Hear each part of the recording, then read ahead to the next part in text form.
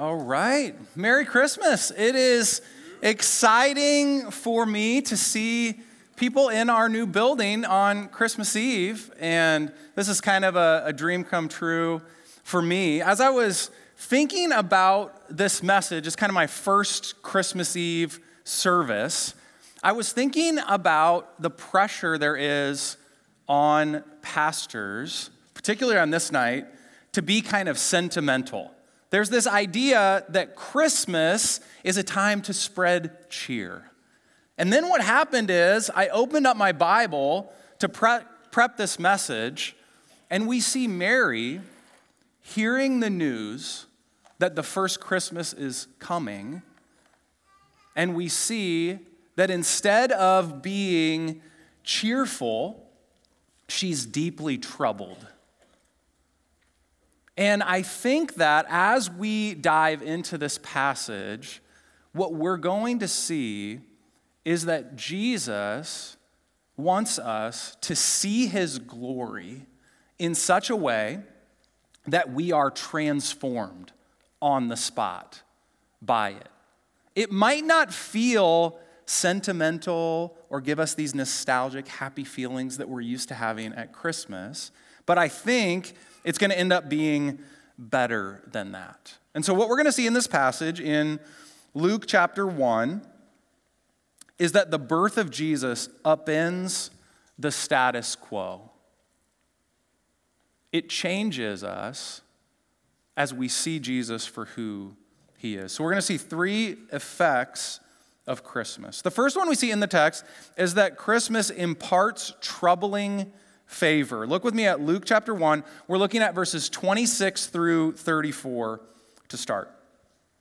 A lot of you will be familiar with this story. It says, "In the 6th month, the angel Gabriel was sent from God to a city of Galilee named Nazareth, to a virgin betrothed to a man whose name was Joseph of the house of David, and the virgin's name was Mary. And he came to her and said, 'Greetings, O favored one, the Lord is with you.' But she was greatly troubled at the saying, and tried to discern what sort of greeting this might be. And the angel said to her, 'Do not be afraid, Mary, for you have found favor with God. And behold, you will conceive in your womb and bear a son, and you shall call his name Jesus. He will be great and will be called the Son of the Most High. And the Lord God will give to him the throne of his father David.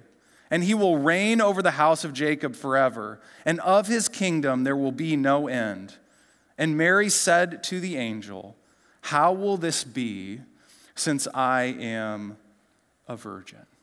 Okay, so we have the angel Gabriel coming to visit a young teenage girl, probably 16 years old, named Mary, who lived in a small town called Nazareth of about 400 people.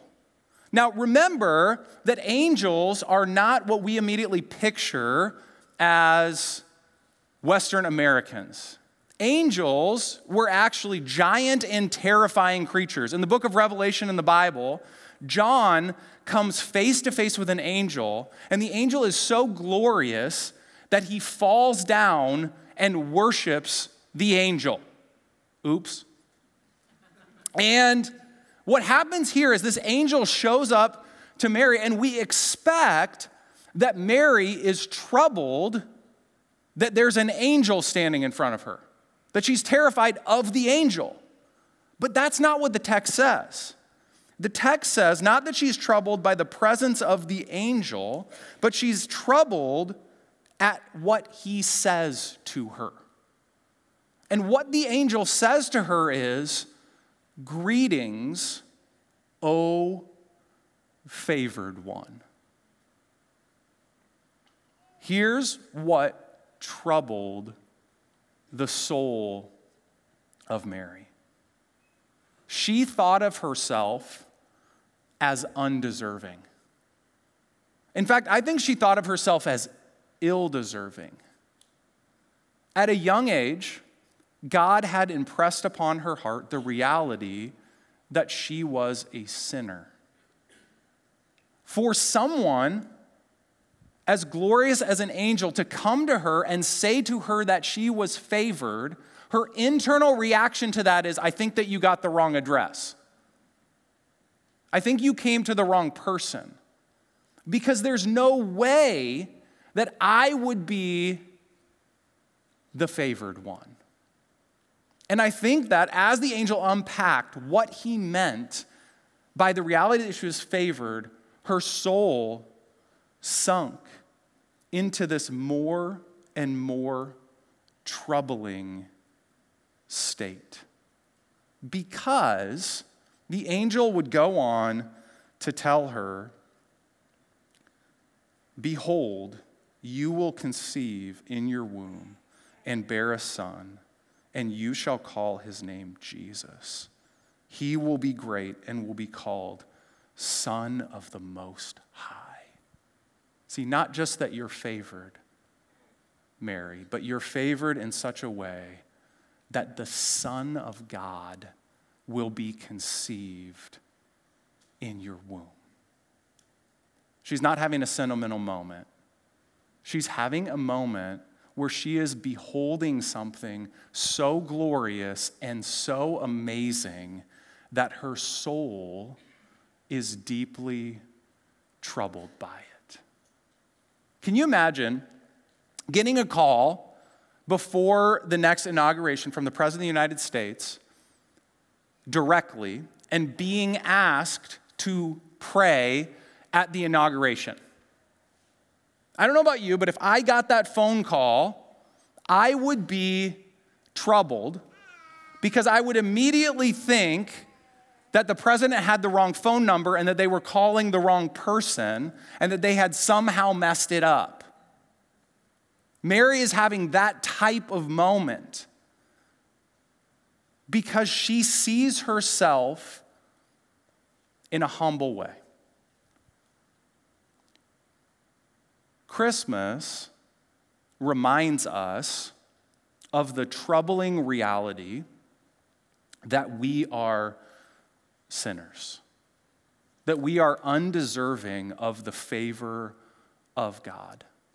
And yet, it doesn't leave us there, but introduces us to the idea of a different type of favor, a favor that is not response to performance, but flows out of the heart of God and goes to places like Nazareth, which was not on the map, to people like Mary who didn't think that they deserved it, to people like us who know that we could never earn the favor of God. So the first thing we see is that the birth of Jesus imparts this troubling favor. The second thing we see in the text is that it supplies overshadowing power. Mary has a very perceptive question that all of us would have been asking at this time. How shall this be, since I am a virgin? And this is the angel's answer. The angel answered her, the Holy Spirit will come upon you, and the power of the Most High will overshadow you. Therefore, the child to be born will be called Holy, the Son of God. And behold, your relative Elizabeth in her old age has also conceived a son, and this is the 6th month with her who was called barren. For nothing will be impossible with God. See, there's this argument that the virgin birth is a myth and that Mary was convinced that she conceived a child this way because back in the day, people didn't know where babies came from. That's just not true from the text. Mary asked the very obvious question, how shall this be since I am a virgin? And the angel gives her a supernatural explanation. He says the Holy Spirit will come upon you and the power of the Most High will overshadow you. Saying this will not have human origins. This is not of the flesh. This is only possible because God is going to do something unique in this situation. There's this argument that goes, this story is just another myth that was somehow picked up from Greek mythology. See, there's all these virgins conceiving type stories in Greek mythology. The difference is that in those stories, the way that virgins conceived was they actually had sexual intercourse with the Greek gods. This is different than those stories because this is God, by the Holy Spirit, through another means, making a girl pregnant by an overshadowing supernatural power, not by normally understood human means. And the reason that God did it this way, he explains to us through this angel, it is so that, or therefore, the child shall be called holy, the Son of God. Here's what God is alerting us to through this story. This is a unique, one-of-a-kind person. This person who will be born of the Virgin Mary will be fully human. That is why he will be born from a human. But he will not be merely human. He is the Son of God, the Son of the Most High God. In a category by himself, he will exist as a perfect person, a perfectly righteous person, a person who will never sin, a person who will simultaneously walk on the earth and uphold the universe by the word of his power. He will be in a category by himself. And Mary is asking the question, how? And the answer is, nothing is impossible with God. See, God is not limited by the things that humans are limited by.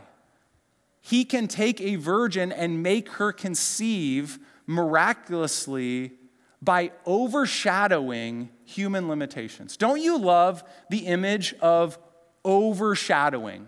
Whenever I think of that word, I always think of this story that involved me, my dad, my mom, and 2 dogs. Okay? We were on a walk together in our neighborhood, walking down Blueberry Lane in West Lafayette, Indiana.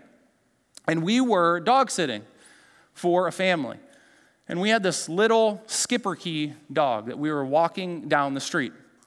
And around the corner, my friend, John Evans, whenever I talk about my friends from elementary school, I always use first and last name. John Evans lived at that house.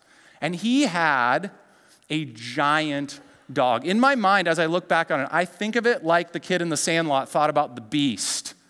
Like the beast lived there. And we're walking around this corner, and, you know, we've got the dog on the leash, and it's jingling and whatever. And I'm on the inside closest to this house. And all of a sudden, this dog comes tearing around from behind John Evans' house. I'm in upper elementary school, and my life is flashing before my eyes. This dog, like my limitations would make it impossible for me to do anything about this situation. And before I could blink, my dad jumps from the outside inside of me, starts running up the yard toward this dog, and just goes, ah. And the dog just whimpers, puts his tail between its legs, and runs back.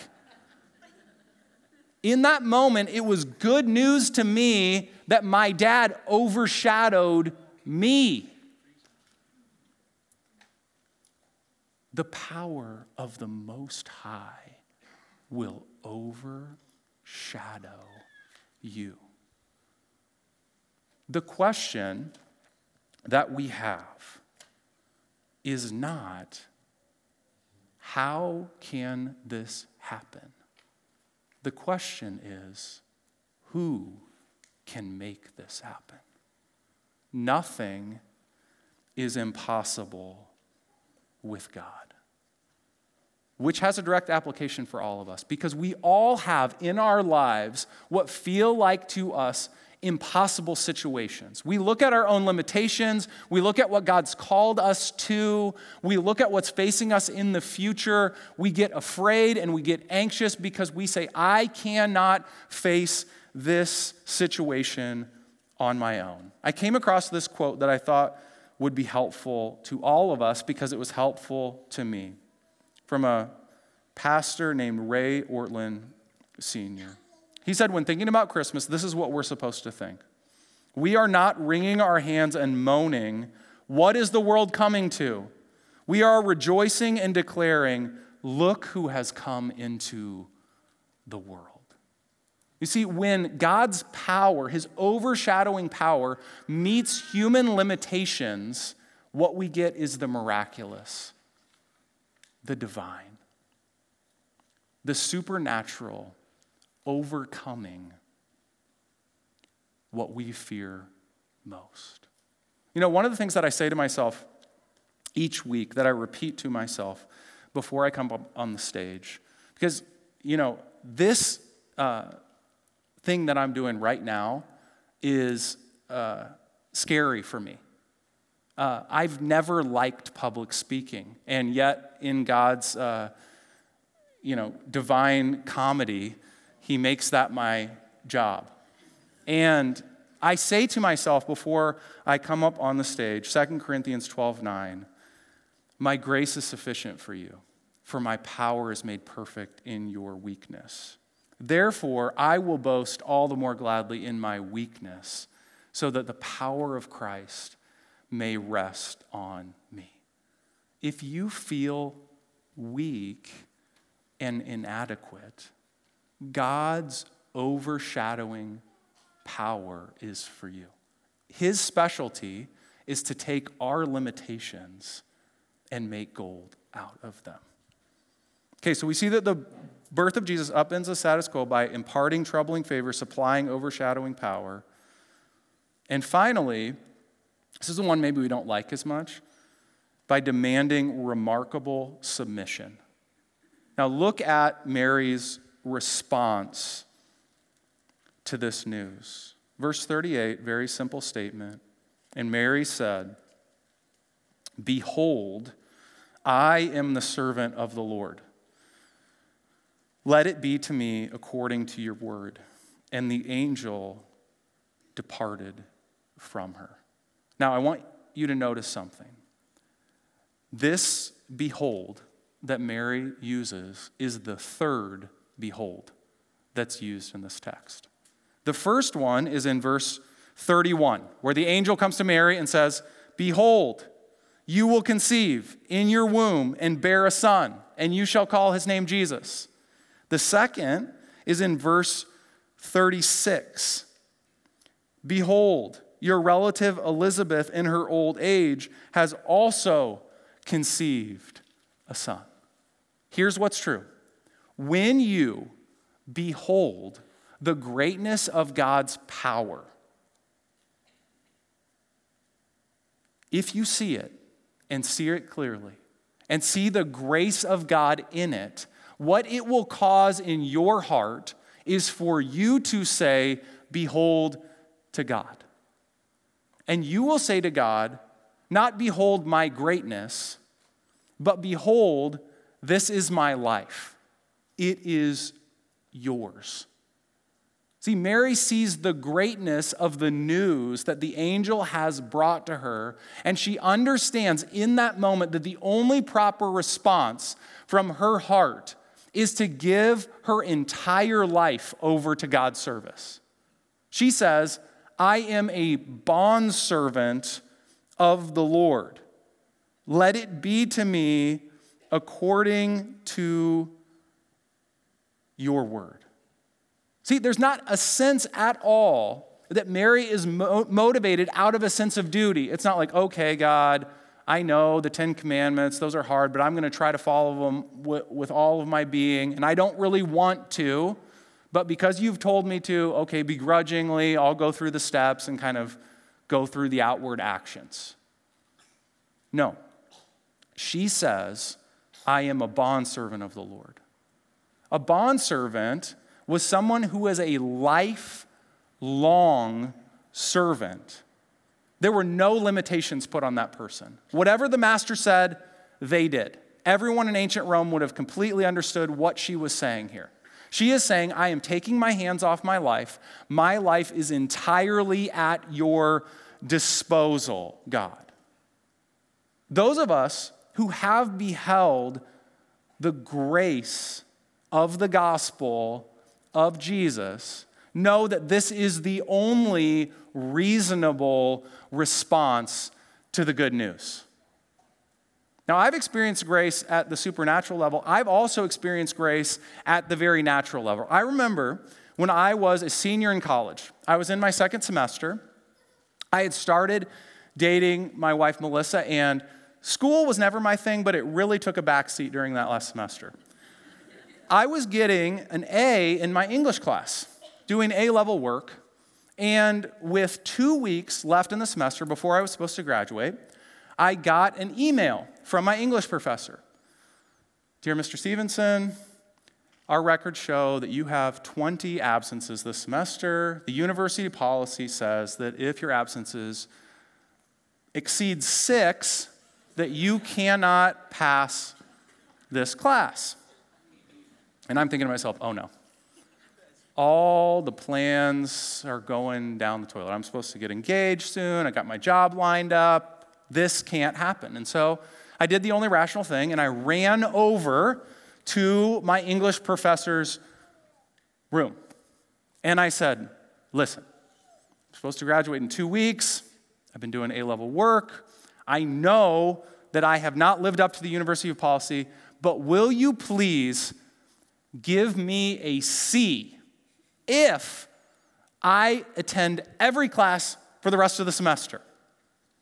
She looked at me and she said, you've got a deal, but you can't tell anyone else in your class because everyone else who broke this rule, I am failing. Do you know what I did as a result of receiving that grace? Did I not go to class and just take the grace for granted and just say, okay, whatever, it doesn't really matter, I'm doing A-level work? No. I sat in the front row every single day, continued to do A-level work, and when I got the C, I was so delighted. That is the most beautiful shape I have ever seen on a report card. Why did I keep the rules after that experience? Because I had received grace. When you behold the grace of Jesus, when you are troubled by his favor and overshadowed by his power, you give your life to him. Not because you have to, but because you see that the essential news of the gospel is that God gave his son to you. Now, there's a reason that we don't hang Angel Gabriels around our necks or little mangers, but we hang crosses around our neck. And that's because the grace that we are ultimately meant to behold is the grace of Jesus on the cross for us. You see, Jesus came as a baby in this miraculous way to show us that he is fully God and fully man. But he didn't stop at the manger. He became a boy and a man. He lived a perfect life. His best friends, he was on a 3-year-long camping trip, and those guys said he never said anything wrong. No cuss words. Unbelievable. No deceit found in his mouth.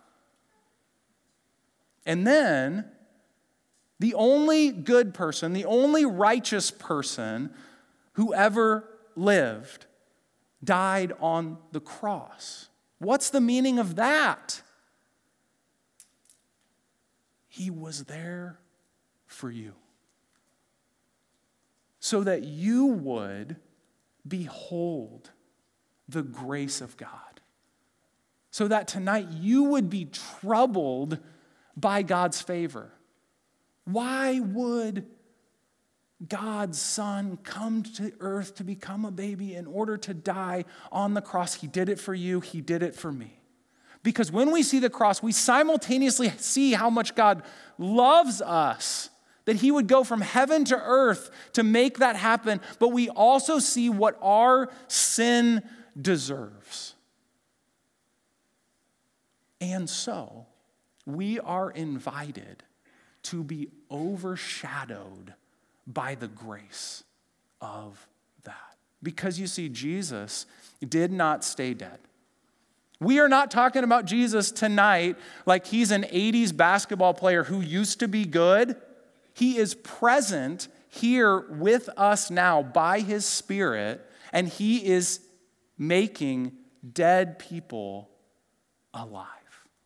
And so I am inviting you to trust in the living Jesus, to give your life to him, to say, I am a bondservant of the Lord.